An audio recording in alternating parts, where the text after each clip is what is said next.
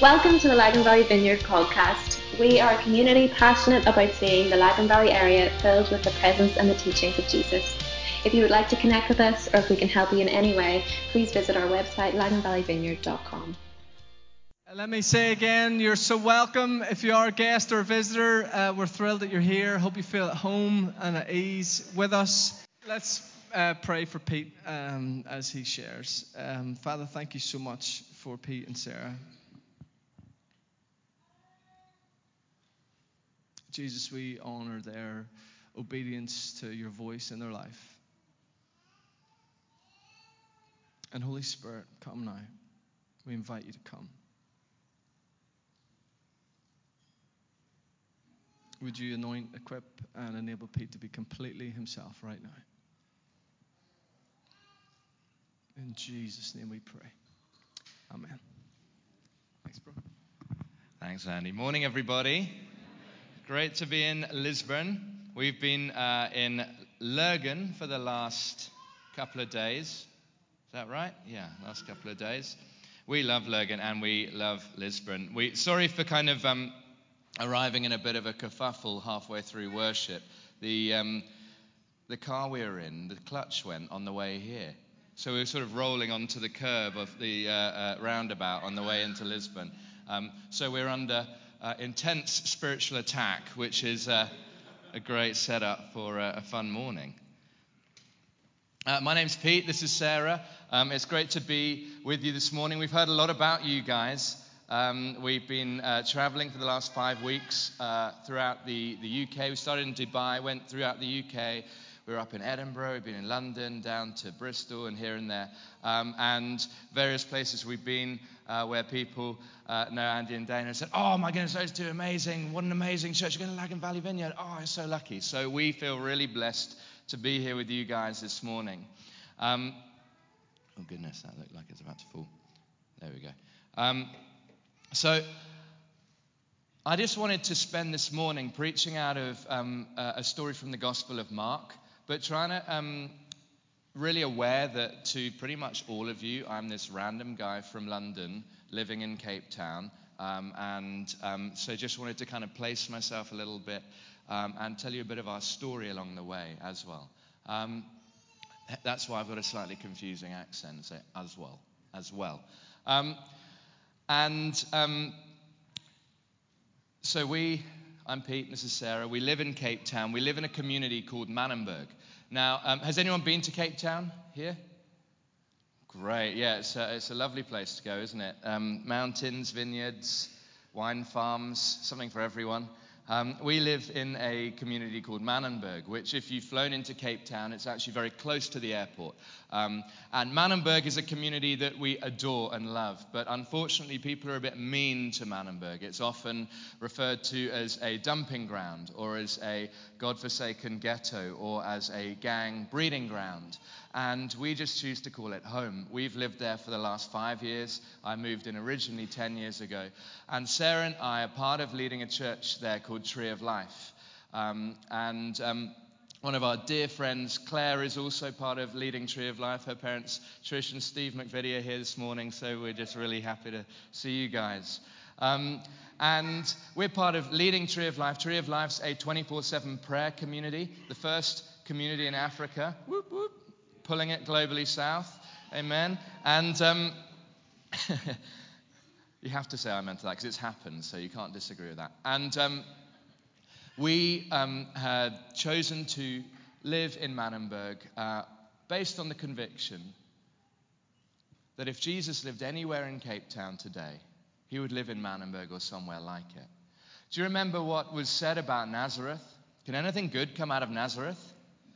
And that is generally spoken about Manenberg the whole time. If you fly into Cape Town, try and rent a car, you tell them at the rental place at the airport you're staying in Manenberg, they will strongly dissuade you not to. The reason for this being that we are living within a gang and drug pandemic. Manenberg is a community that should not exist. It was created in the 60s by the racist apartheid government who, with this theology of white supremacy, By the way, apartheid is the rotten legacy of apartheid in South Africa is a wonderful reminder to us that theological literacy is something we all need to be going after. Apartheid is Afrikaans for separateness, and it was at its core a theological project. We need to get into scriptures. We need to learn, Jesus, what are you saying? Otherwise, we'll just fall for whatever people at the front are saying. You don't want to do that. So Manenberg shouldn't exist. In the 60s, tens of thousands of families' homes at the foot of Table Mountain were bulldozed, their only crime being people of color. And they were forcibly removed to 20 kilometers on the outskirts of town to dormitory-style accommodation built by the government. And 50 years later is this decades of a collective trauma response to forced removals, an inevitable desolation of families and dignity. Gangs have sprung up. So just to give you a little example, I used to live in the hard living gang territory, and the main opposition to the hard livings are the Americans gang. You've got the JFKs, which stands for the Junkie Funky Kids. You've got CKs, the clever kids, the ghetto kids, the rude boys, the West Siders, the F the world kids, the luxury kids, DMX, which stands for Dangerous Murderers Exist. There's even a new one called the Talibans recently formed. It sounds like kids pretending to be it just sounds like something out of a comic or something, doesn't it? But the fact of the matter is, the gang pandemic in Cape Town has actually put Cape Town on a rather sad list. It's number 9 at the moment for cities of homicides per 100,000 people. So all of this paints a rather depressing picture. It's not particularly feel-good vibes on a Sunday morning, is it? It will get a little better, I promise. But I just wanted to show you a little film that I think we've loaded up that gives you a little snapshot of some of the faces, some of the context, some of the alleyways and courts, and a bit of the sort of physical layout of Cape Town, of specifically Manenberg. And hopefully that will kind of G you up into some mass hysteria that will allow me to preach and get some amen. So let's just watch this for the next 2 minutes. Our policy is one which is called by an Afrikaans word, apartheid.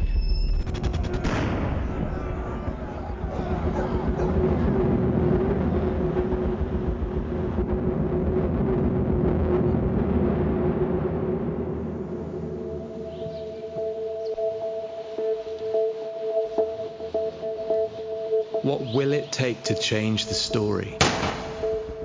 A vision from the heart of God, growing community and restoring worth in forgotten places. We all have a journey marked out ahead. There will be both victories and tragedies. Where will yours lead, and what trials will you face along the way? The voice of God deep within is beckoning us into adventures as yet unknown. Wholehearted lives, so costly but relentlessly hopeful. Could another world be calling, a compelling new reality, where walls are torn down and friendships built, where myths are exposed and unheard voices listened to? The old order of things made new.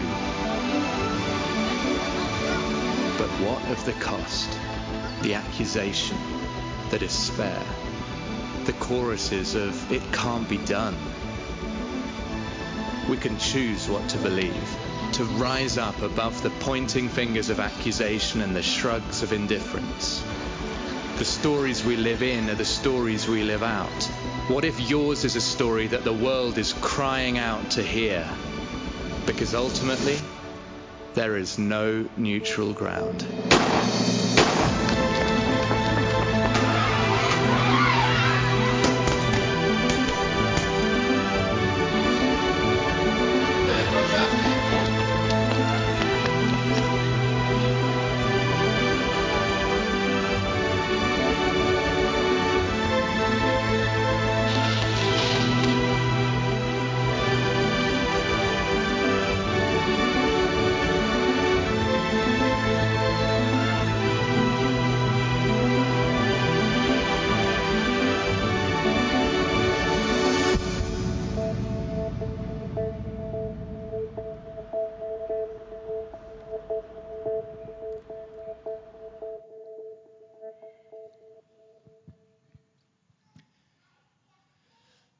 my favorite things about that video is that most of the people you watched in it are walking miracles.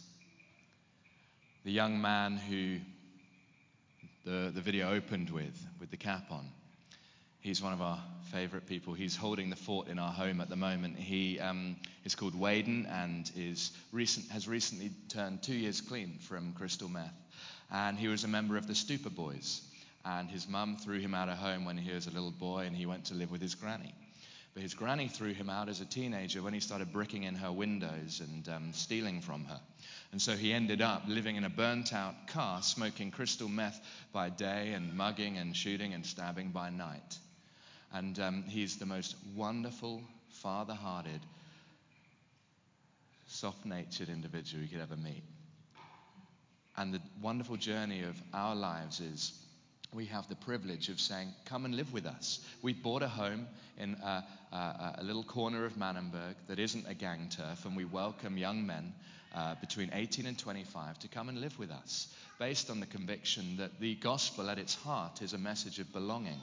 So we say, come and belong in a home. Come and get off Unga, which is street heroin, which is basically heroin laced with rat poison, which gives you stomach ulcers, which really hurt. And the only way to take away the pain is to take more heroin. Come and get off that. Come and get delivered of your withdrawal pains or your craving for drugs through the power of the Holy Spirit. And we see the Holy Spirit break into these lives that are so empty and so hungering and thirsting for righteousness. And we get to do community with young men such as that. And he came to us because he saw a young guy called Marwan, who was a Muslim heroin addict, a member of the Dacha Kopa gang. And he said, I want what Marwan's got. And Marwan came to us because he saw Dwayne, who I lived with back in 2010, when he had assured me he was off heroin, and it rapidly emerged he wasn't because half my house went missing. And Dwayne is now 7.5 years clean, a husband and a father. And so we begin to see this chain of discipleship affecting lives that the world has no solutions to. The tourism industry would say, do not go there. The car rental places say, Manenberg, don't you mean Musenberg? And all the while we're saying, if the church doesn't do this, who's gonna? If not us, then who? And so I want to bring us into the Bible this morning and look at the fact that sometimes people say, oh, that's a radical response to the gospel, isn't it? Oh, it's so radical, front line. And we say, absolutely not. No, this is the most logical, reasoned response to a gospel which is good news. The good news of Jesus giving his life up, giving up the privilege and riches of heaven and moving towards dysfunction, pain, violence, and sin. This is the most logical and reasoned response to what the gospel, based in a city which is the most segregated city in South Africa, which is the most economically unequal country on earth. There's nothing radical about what we do. It's very, very reasonable. And I want to prove to you this morning in the next 20 minutes or so why actually, whether we're in Lurgan or Lisburn or Manenberg or wherever else we might be, why Jesus' heart for the lost and the broken is calling the church out of familiarity and comfort and into the unknown, which conveniently was the theme of the whole Tobar conference, which we didn't know about. We've just been at Emmanuel for the last couple of days. So Mark chapter 5, 1 to 20. And forgive me, I'm not going to read the whole thing. I'm going to tell you the story. I'm going to paraphrase it. You can discuss over lunch whether I got it right, what I left out, and which things I emphasized to make my point. Okay? So Jesus is with his disciples. They're on one side of the lake of the Sea of Galilee. And the Father says to Jesus, presumably, we're not told this, but we are told elsewhere, that Jesus didn't do anything his Father didn't say. He didn't go anywhere his Father didn't tell him to go. Right? Great model for us. And the Father presumably said to Jesus, go to the other side of the lake. So he said, sure, no problem. He hops in the boat with his disciples, and they sail to the other side of the lake, to a region called the Gerasenes. Now, on the way, I'm sure many of you know the story, a furious storm rises up, and the disciples are all freaking out and not knowing what to do. Jesus had the forethought to bring a little travel pillow, because we see that he's actually curled up under deck on a cushion, completely unperturbed by this storm that is rising up. And the first message I have for you today is this, that if the Father has told you to go somewhere and a storm hits, do not see that as validation for stopping what he said you to do. Jesus was on the other side of the lake and a storm rose up. Did he then say, okay, this is probably a bad thing, we should head back? No, he stood up, got up there and silenced the wind and the waves. He was able to sleep in the storm, and the storms we're able to sleep in are those that we have authority over. And so if you have chosen to step out in faith, step out in obedience to the voice of God, and some kind of storm or setback or difficulty is assailing you, then my encouragement to you today is push on, take authority over that thing and get to where he's asked you to go. And so they get there. They get to the other side of the lake. And you can imagine the disciples all slightly, scraggling, sort of like, what on earth will make that journey worth it? Popping anti-nausea pills and sort of talking about their need for a retreat. And they hear some kind of wailing coming from the distance, and they think, oh goodness, that must be the welcome team. Don't like the sound of that though. And then emerges some giant man with eyes whirring, with chains falling from his wrists and blood dripping down his arms because he's been self-harming, and running up to them. And he immediately recognizes Jesus. Who recognizes Jesus? The demonic, that's who. The needy, the poor, and the demonic often recognize Jesus before those of us in mainstream culture. And he runs up to Jesus, and Jesus asks him the most priceless question, which I could learn from a lot more. And he says, what's your name? Jesus wants to connect. And you can imagine this guy looking at him, eyes whirring, going, Legion, for we are many. And the disciples are like, whoa, strong flavor. Had not imagined this is what we were coming up against. And what does Jesus do? Unperturbed, he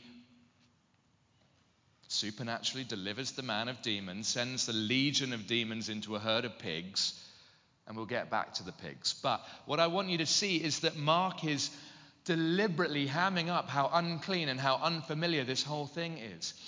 The guy, where does he live? The demoniac was living in a graveyard. He was self-harming. He had blood all over him. Have a herd of pigs going on over there. Graves are associated with death, ceremonially unclean. Blood, ceremonially unclean. Pigs, ceremonially unclean. This is unfamiliar and really uncomfortable for the disciples who are following Jesus. And I heard someone say the other day, the thing about the Holy Spirit is that his name is the Comforter. But if we're being comforted so effectively by the things of the world, then we have no need for the comfort of the Holy Spirit. It's actually only when we step out into the unfamiliar and the uncomfortable that the Comforter really comes into his own, and we go, oh, thank goodness, I really need to rely on you, Holy Spirit. So you can imagine the disciples, they're kind of looking at this whole thing going on, what on earth is this ministry we signed up for? We just thought it was a gap year scheme, follow this guy Jesus, it all looked legit, but this is going horribly wrong. And you can imagine the villagers kind of looking at this and then thinking, oh, this demoniac guy. We've not had a solution to this guy's problem for the last, 20 years. We've been living in decades of fear and not known what to do about his problems. And so what actually did they do? What had they done to try and help this demoniac, or at least to try and make life go on without people being in constant fear of their safety? They'd sent him away to the margins of society. They had incarcerated him in chains, and they had isolated him from relationship. We can sit here thinking, oh man, they didn't have much idea of how to kind of help people, did they? Obviously weren't into compassion ministries. And actually the fact of the matter is, what do we do today with the self-harming, the mentally disturbed, the dangerous, the affected? Well, we tend to incarcerate them. We tend to put them on the margins of society. And we tend to isolate them from any deep or meaningful relationship. Same. We do the same thing. It happens in South Africa. Well, the guys you live with, it's noble what you're trying to do. Aren't you just weighing in the ocean though? Haven't you seen the statistics for gangs? And also, here's another thing. They all belong in jail anyway. What are you doing? And that's coming from people in the church. And the people that we're trying to say, no, guys, Jesus didn't see a demoniac. He didn't see someone to be marginalized or thrown out. He didn't see someone to be rejected and cursed. He saw an apostle. We'll get to it later on in the story, but he actually sends this guy out. What are we seeing when we look at people? Do we look at people from a worldly point of view, or do we no longer do that and actually see them through the eyes of God? Anyway, so we get to the stage. The pigs have run off the cliff. This guy who's been demonized for however long, we're not sure, dripping with blood and chains hanging off his wrists, is finally sitting at the feet of Jesus, quote, fully clothed and in his right mind. Praise God. Presumably, he had been naked for decades. So fully clothed. We're all sitting here in our right minds. This is a real sign of the kingdom right here. Well done. Step one. Just checking. Everyone is fully clothed. That's right. Naturists would disagree, but that's a whole other thing. And we would think the villagers would say, hallelujah.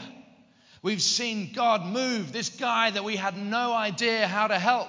Jesus has just come and done it for us. Amazing. I tell you what, get your video camera. We're going to make a testimony video. And you can imagine them saying, look, we'll put him up on stage. He can be the evangelistic guy for the next event we're doing. Right? And you can imagine Jesus thinking, oh, I'll tell you what, I could take him with me for the next town. He could be like the warm-up act and get everyone emotional, sort of set it up and I'll smack him down. We'll have an evangelistic crusade. And but none of the sort. None of the sort. Have a look at verse 14. Those tending the pigs ran off and reported what had happened in the town and countryside. Okay, all fine. And the people went out to see what had happened. Promising. When they came to Jesus, they saw the man who'd been possessed by the legion of demons sitting there, dressed and in his right mind. And they were afraid. Those who had seen it told the people what had happened to the demon-possessed man and told about the pigs as well. Then the people began to plead with Jesus to leave their region. Actually, this is confusing. We'd think that, you can imagine the Airbnb or the guest house owners in the Gerasenes region perpetually getting 1-star ratings from people complaining about the sort of disconcerting wailing coming from the tomb area and thinking, oh, for goodness sake, tourism's shot in this region. And then you can imagine them going, oh, brilliant, that's going to go. Right, we've got the ensuite bathroom ready. We're going to have an influx of tourists now because Jesus sorted out what's going on. But no, it's actually the opposite. They're scared and they plead with Jesus, please leave.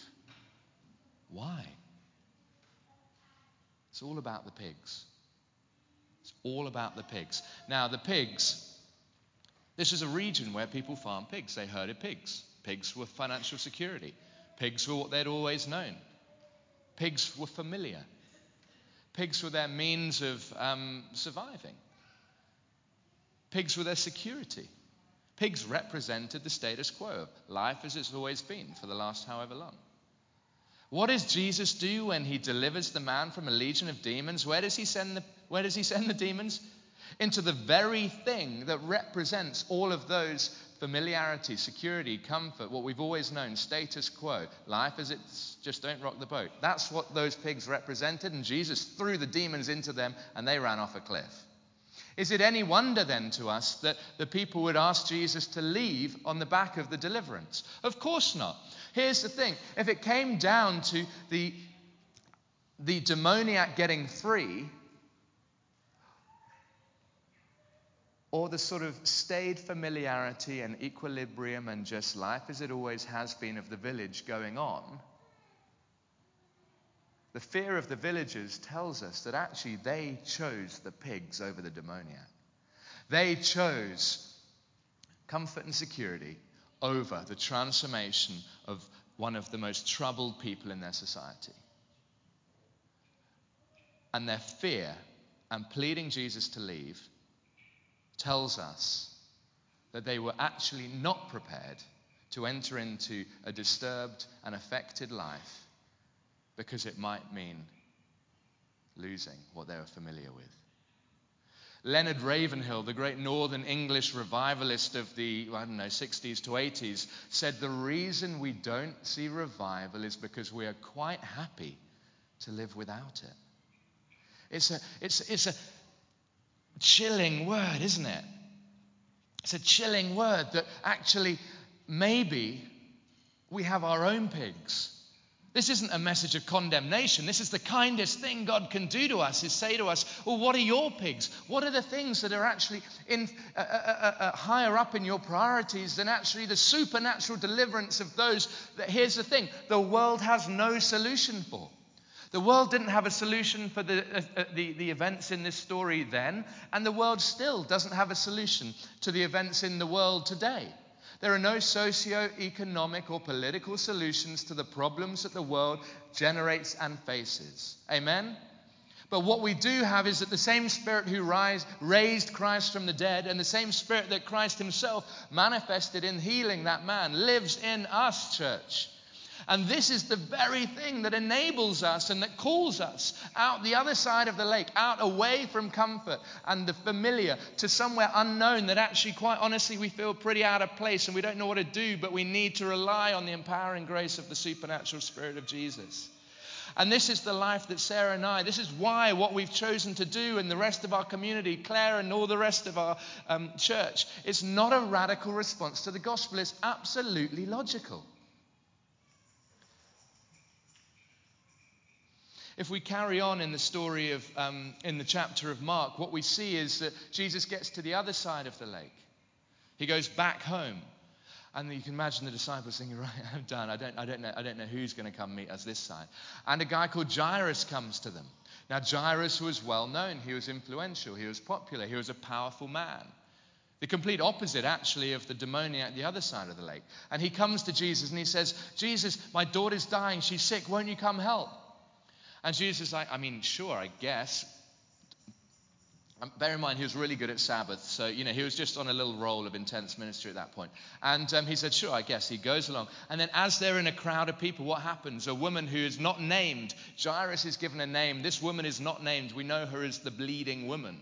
And she comes up to Jesus and tugs on his garment. And power leaves him. That same power that delivered the demoniac from a legion of demons leaves Jesus' body, and he heals her accidentally of chronic illness. And what happens? He doesn't just give her a little wink and keep going because he's off to the powerful man's house. No, he actually says, who touches me? Knowing full well who touched him.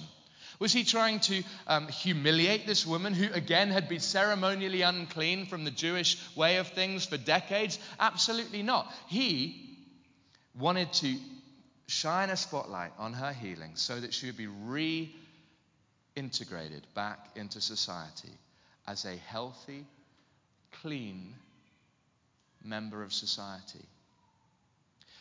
So the reintegrating of those whom society has thrown out is also on Jesus' heart. And this is part of the process that we do in Manenberg. Sarah and I, our house we call Crew 62. And the guys who come and live with us for 18 months, we then look at reintegrating back into society as clean from drugs and faces shining like angels, I promise you. People, they go back for home visits and their family literally just sit there weeping for 2 hours going, who are you? You look a bit like my son, but this is incredible. And the reason that there are no economic or political solutions to the problems the world itself generates and faces is because the heart of the problem is the problem of the human heart. And Jesus specializes in changing our hearts. Amen? And so we go back to the story of Jairus and the bleeding woman. And what happens? You can imagine Jairus pacing up and down saying, this is all well and good. I get it. Can't we come back to her a bit later? My daughter's actually dying. And Jesus, the kindest thing he can do to Jairus in that moment is say, wait.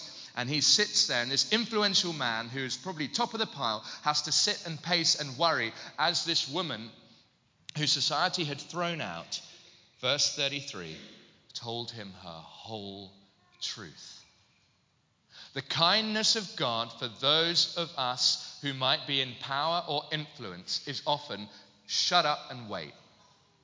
You are used to receiving everything on a plate, but the kindest thing I can do for you now, Jairus, is for you to hear this woman's story. And if that is 12 years of chronic illness and marginalization, then we've got to imagine that that's a whole lot of truth. And we've got to imagine that Jesus is just sitting there, kneeling at this woman's feet, weeping as she tells him and the village all about her pain and rejection.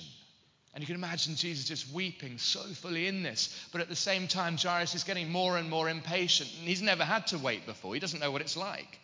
This fragility of those who are used to power having to wait, and especially with this woman who no one's ever seen before, really, because she's never been in town. But then Jairus' servant comes up to Jairus and says, "My lord, sir, Jairus, it's too late. Don't bother Jesus anymore. Your daughter's dead." Can you imagine the wail of the heart of a father over the death of his daughter and the bitterness leveled at Jesus in that moment? We could have saved her. You could have come. You could have healed her.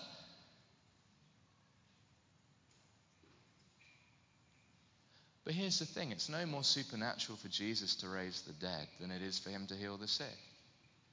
And it's no more supernatural for us to do that. Here's the other thing. It's no more supernatural to heal the sick than it is to love your neighbor as yourself. Or to integrate the marginalized back into society. It all takes the supernatural empowering of the Holy Spirit. The story ends on a bit of a low. Jesus just goes, Talitha cum, rise up little kid. She does. Give her something to eat. Great. All a bit understated. That's a resurrection of the dead right there. Tick. Brilliant.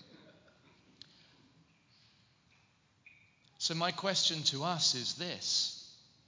How will the story, if we want to live the lifestyle of Jesus in the public space, how is our lifestyle mirroring the devotion of Jesus in the private? If we want to see the transformation of those that the world has no solution for, if we want to say the church is a company of people who have counted the cost of discipleship and are willing to pay the price, then it might shift our priorities a little.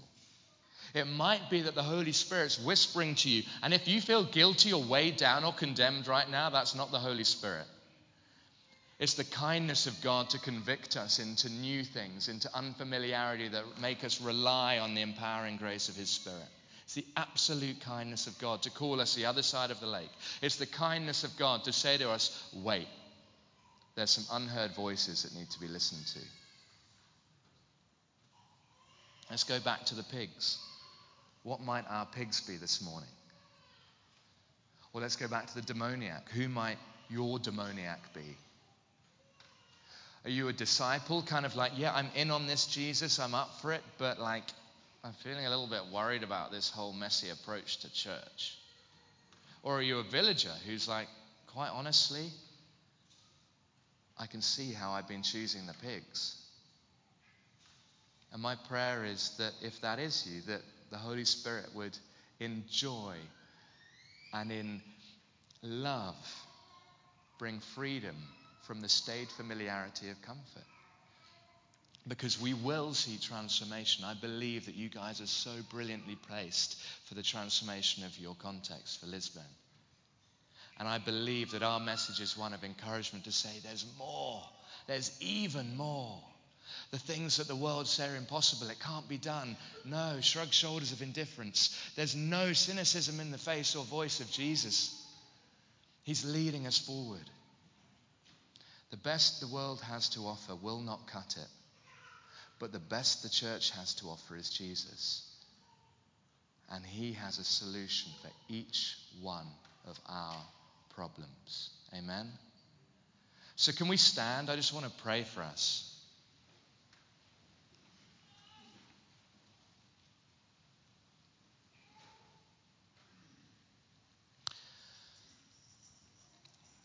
Feel free to close your eyes, hold out your hands. Feel free to stand on your head, however you receive the Spirit easiest. There's a throwaway verse in chapter 4 of Mark that just says about the boat that they are on the lake, and it said, and there were other boats with them.